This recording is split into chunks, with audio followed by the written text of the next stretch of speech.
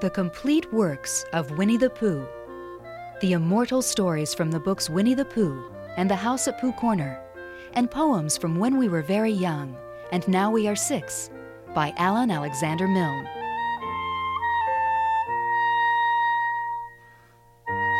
Presented for radio, unabridged, in 18 parts. Produced by Christopher Toyne and performed by Peter Dennis.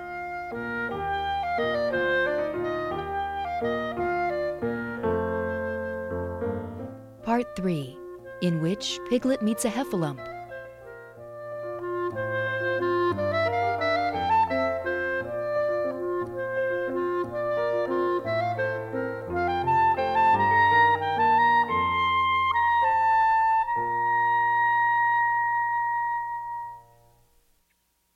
In Which Piglet Meets a Heffalump.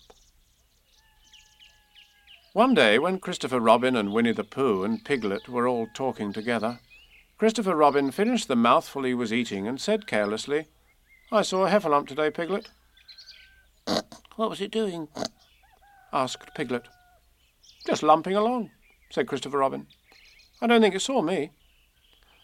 "I saw one once," said Piglet. "At least I think I did," he said. "Only perhaps it wasn't." "So did I," said Pooh, wondering what a Heffalump was like. "You don't often see them," said Christopher Robin carelessly. "Not now," said Piglet. "Not at this time of year," said Pooh. Then they all talked about something else, until it was time for Pooh and Piglet to go home together. At first, as they stumped along the path which edged the 100-acre wood, they didn't say much to each other. But when they came to the stream and had helped each other across the stepping stones and were able to walk side by side again over the heather, they began to talk in a friendly way about this and that. And Piglet said, "If you see what I mean, Pooh." And Pooh said, "It's just what I think myself, Piglet."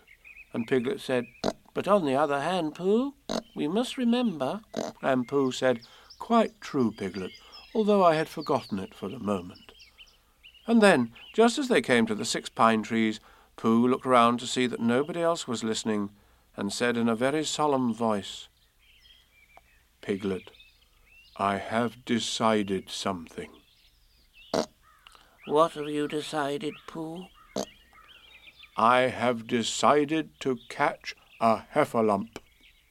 Pooh nodded his head several times as he said this, and waited for Piglet to say, "How?" or "Pooh, you couldn't," or something helpful of that sort, but Piglet said nothing. The fact was, Piglet was wishing that he had thought about it first. "I shall do it," said Pooh after waiting a little longer, "by means of a trap. And it must be a cunning trap, so you will have to help me, Piglet."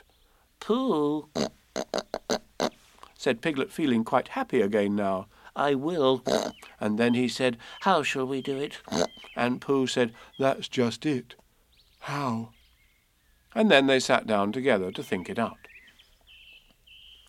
Pooh's first idea was that they should dig a very deep pit, and then the Heffalump would come along and fall into the pit, and— "Why?" said Piglet. "Why what?" said Pooh. "Why would he fall in?" Pooh rubbed his nose with his paw and said that the Heffalump might be walking along, humming a little song and looking up at the sky, wondering if it would rain, and so he wouldn't see the very deep pit until he was halfway down, when it would be too late. Piglet said that this was a very good trap, but supposing it were raining already? Pooh rubbed his nose again and said that he hadn't thought of that. And then he brightened up and said that if it were raining already, the Heffalump would be looking up at the sky, wondering if it would clear up, and so he wouldn't see the very deep pit until he was halfway down, when it would be too late. Piglet said that, now that this point had been explained, he thought it was a cunning trap. Pooh was very proud when he heard this, and he felt that the Heffalump was as good as caught already. But there was just one other thing which had to be thought about, and it was this. Where should they dig the very deep pit? Piglet said that the best place would be somewhere where a Heffalump was, just before he fell into it, only about a foot further on. But then he would see us digging it, said Pooh. Not if he was looking at the sky. He would suspect, said Pooh, if he happened to look down. He thought for a long time and then added sadly, "It isn't as easy as I thought. I suppose that's why heffalumps hardly ever get caught." That must be it, said Piglet. They sighed and got up, and when they had taken a few gorse prickles out of themselves, they sat down again. And all the time Pooh was saying to himself, "If only I could think of something." For he felt sure that a very clever brain could catch a heffalump, if only he knew the right way to go about it. "Suppose," he said to Piglet, "you wanted to catch me. How would you do it?" Well, said Piglet, I should do it like this. I should make a trap, and I should put a jar of honey in the trap, and you would smell it, and you'd go in after it, And I would go in after it, said Pooh excitedly, only very carefully, so as not to hurt myself, and I would get to the jar of honey, and I should lick round the edges first of all, pretending that there wasn't any more, you know, and then I should walk away and think about it a little, and then I should come back and start licking in the middle of the jar, and then... Yes, well, never mind about that. There you would be, and there I should catch you. Now, first thing to think of is, what do heffalumps like? I should think acorns, shouldn't you? We'll get a lot of... I say, wake up, Pooh! Pooh had gone into a happy dream, woke up with a start, and said that honey was a much more trappy thing than acorns. Piglet didn't think so, and they were just going to argue about it when Piglet remembered that if they put the acorns in the trap, he would have to find the acorns, but if they put honey, then Pooh would have to give up some of his own honey. So he said, "All right, honey then," just as Pooh remembered it too, and was going to say, "All right, acorns." Honey, said Piglet to himself in a thoughtful way, as if it were now settled. I'll dig the pit while you go and get the honey. Very well, said Pooh, and he stumped off. As soon as he got home, he went to the larder, and he stood on a chair, and he took down a very large jar of honey from the top shelf. It had Hunny written on it, but just to make sure, he took off the paper cover and looked at it, and it looked just like honey. "But you never can tell," said Pooh. "I remember my uncle saying once that he had seen cheese just this colour." So he put his tongue in and took a large lick. "Yes," he said, "it is. No doubt about that. And honey, I should say, right down to the bottom of the jar. Unless, of course," he said, "somebody put cheese in at the bottom just for a joke. Perhaps I'd better go a little further, just in case heffalumps don't like cheese, same as me. Ah!" And he gave a deep sigh. "I was right. It is honey, right the way down." Having made certain of this, he took the jar back to Piglet, and Piglet looked up from the bottom of his very deep pit and said, "Got it?" And Pooh said, "Yes, but it isn't quite a full jar." And he threw it down to Piglet, and Piglet said, "No, it isn't. Is that all you got left?" And Pooh said, "Yes," because it was. So Piglet put the jar at the bottom of the pit and climbed out, and they went off home together.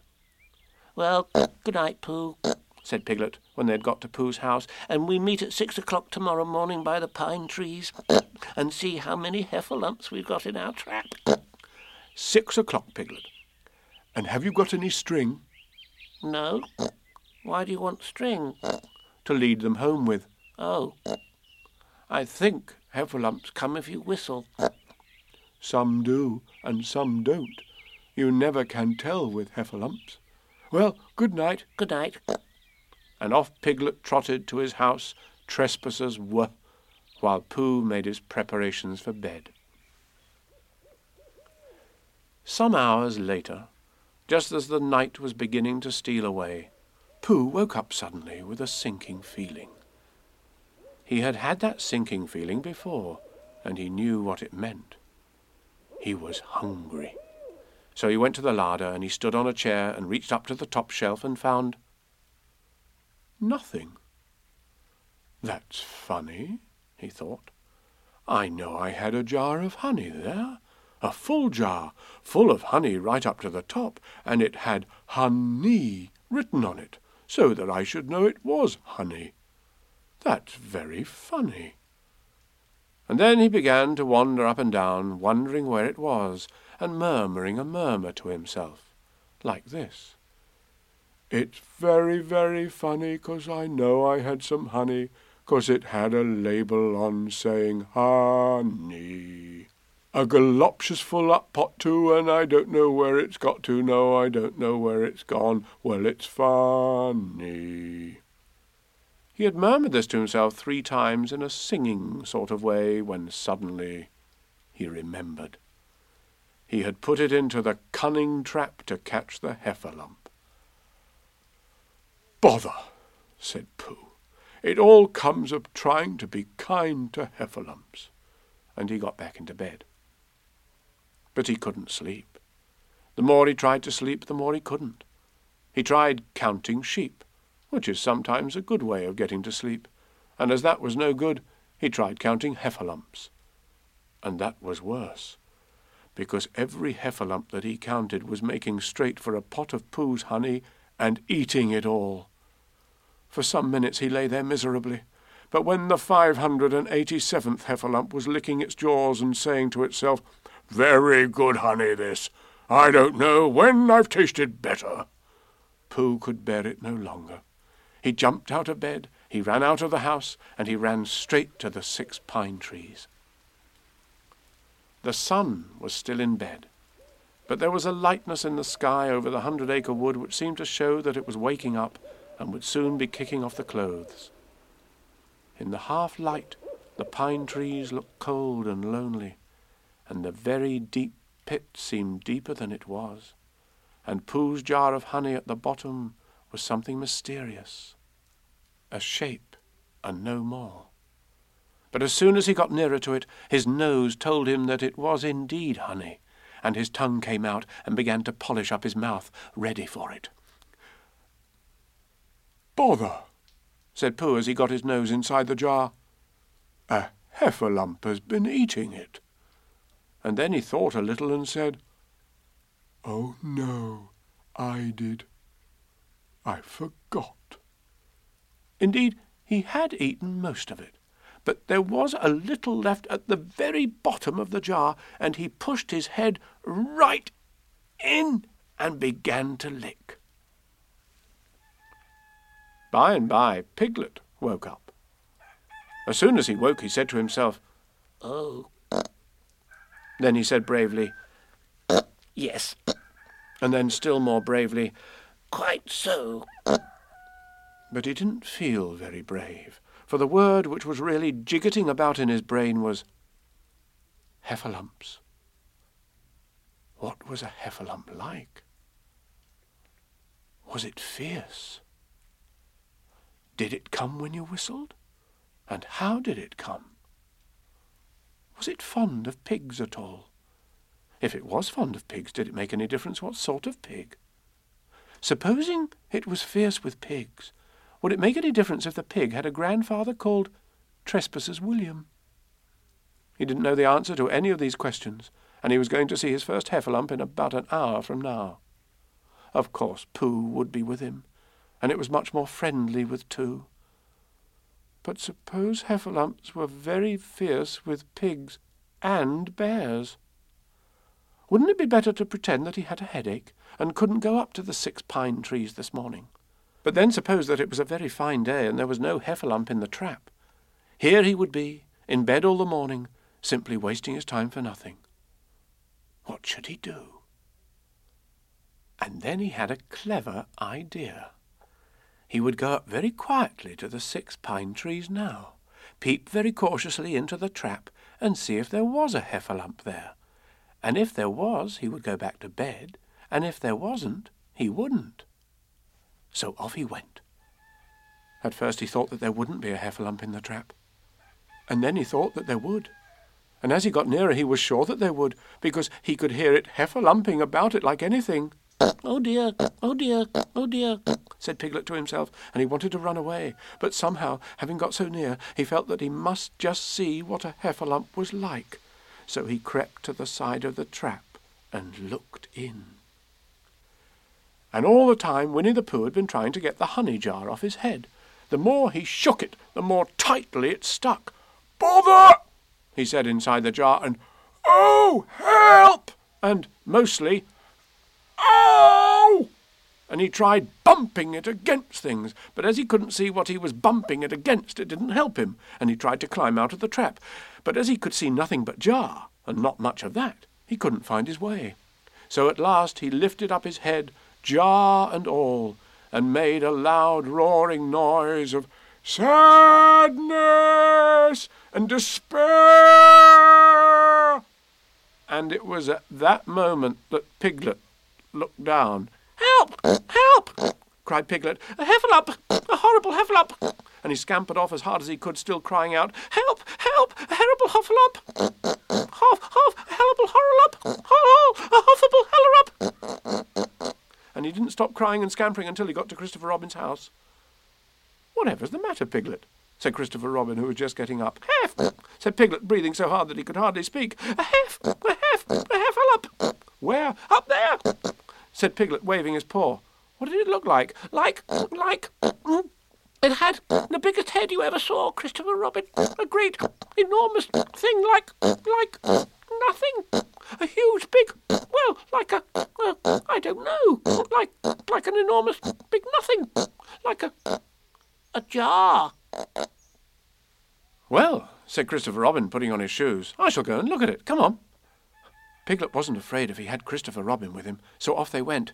"I can hear it. Can't you?" said Piglet anxiously as they got near.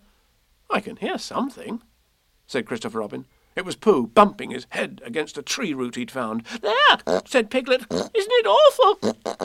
And he held on tight to Christopher Robin's hand. Suddenly Christopher Robin began to laugh. And he laughed and he laughed and he laughed. And while he was still laughing, crash went the Heffalump's head against the tree root, smash went the jar, and out came Pooh's head again. Then Piglet saw what a foolish Piglet he had been, and he was so ashamed of himself that he ran straight off home and went to bed with a headache. But Christopher Robin and Pooh went home to breakfast together. "Oh, Bear," said Christopher Robin, "how I do love you." "So do I," said Pooh.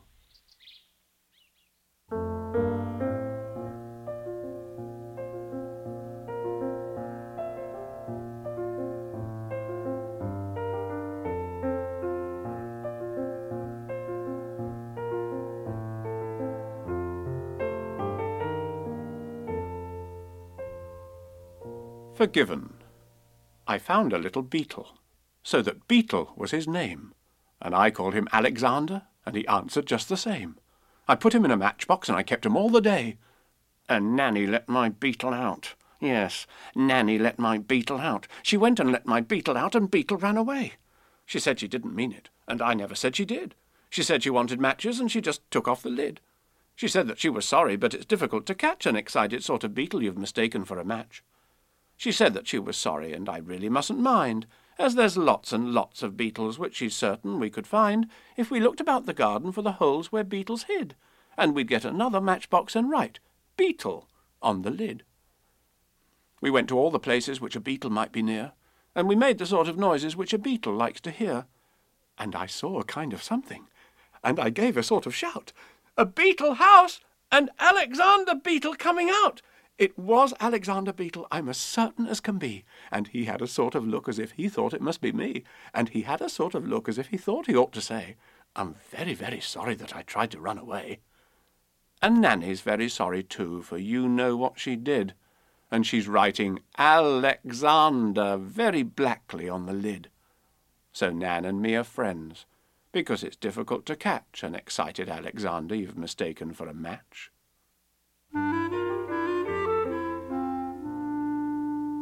Teddy Bear. A bear, however hard he tries, grows tubby without exercise. Our teddy bear is short and fat, which is not to be wondered at. He gets what exercise he can by falling off the ottoman, but generally seems to lack the energy to clamber back. Now tubbiness is just the thing which gets a fellow wondering, and Teddy worried lots about the fact that he was rather stout. He thought, if only I were thin, but how does anyone begin? He thought, it really isn't fair to grudge me exercise and air. For many weeks he pressed in vain his nose against the window-pane, and envied those who walked about reducing their unwonted stout. None of the people he could see is quite, he said, as fat as me. Then, with a still more moving sigh, I mean, he said, as fat as I. Now Teddy, as was only right, slept in the ottoman at night, and with him crowded in as well more animals than I can tell. Not only these, but books and things, such as a kind relation brings, old tales of once upon a time, and history retold in rhyme. One night it happened that he took a peep at an old picture book, wherein he came across by chance the picture of a king of France, a stoutish man, and down below these words, King Louis so-and-so, nicknamed the Handsome. There he sat, and, think of it, the man was fat. Our bear rejoiced like anything to read about this famous king, nicknamed the Handsome. There he sat, and certainly the man was fat, nicknamed the Handsome. Not a doubt, the man was definitely stout. Why, then a bear, for all his tub, might yet be named the Handsome Cub. Might yet be named. Or did he mean that years ago he might have been? For now he felt a slight misgiving. Is Louis so-and-so still living? Fashions in beauty have a way of altering from day to day. Is handsome Louis with us yet? Unfortunately, I forget. Next morning, nose to window pane, the doubt occurred to him again. One question hammered in his head, is he alive or is he dead? Thus, nose to pane, he pondered, but the lattice window, loosely shut, swung open with one startled, "Oh!" Our Teddy disappeared below. There happened to be passing by a plump man with a twinkling eye, who, seeing Teddy in the street, raised him politely to his feet, and murmured kindly in his ear soft words of comfort and of cheer. "Well, well, allow me, not at all. Tut, tut, a very nasty fall." Our Teddy answered not a word. It's doubtful if he even heard. Our bear could only look and look. The stout man in the picture book, that handsome king. Could this be he, this man of adiposity? Impossible, he thought, but still, no harm in asking. Yes, I will. Are you, he said, by any chance His Majesty the King of France? The other answered, I am that, bowed stiffly, and removed his hat, then said, Excuse me, with an air, but is it Mr. Edward Bear? And Teddy, bending very low, replied politely, Even so. They stood beneath the window there, the king and Mr. Edward Bear, and handsome, if a trifle fat, talked carelessly of this and that. Then said His Majesty, Well, well, I must get on, and rang the bell. Your bear, I think, he smiled, good day, and turned and went upon his way. A bear, however hard he tries, grows tubby without exercise. Our teddy bear is short and fat, which is not to be wondered at. But do you think it worries him to know that he is far from slim? No, just the other way about. He's proud of being short and stout.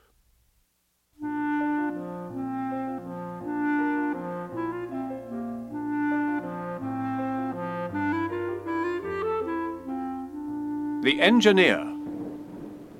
Let it rain. Who cares? I've a train upstairs with a brake which I make from a string sort of thing, which works in jerks because it drops in the spring, which stops with the string, and the wheels all stick so quick that it feels like a thing that you make with a brake, not string. So that's what I make when the day's all wet. It's a good sort of brake, but it hasn't worked yet.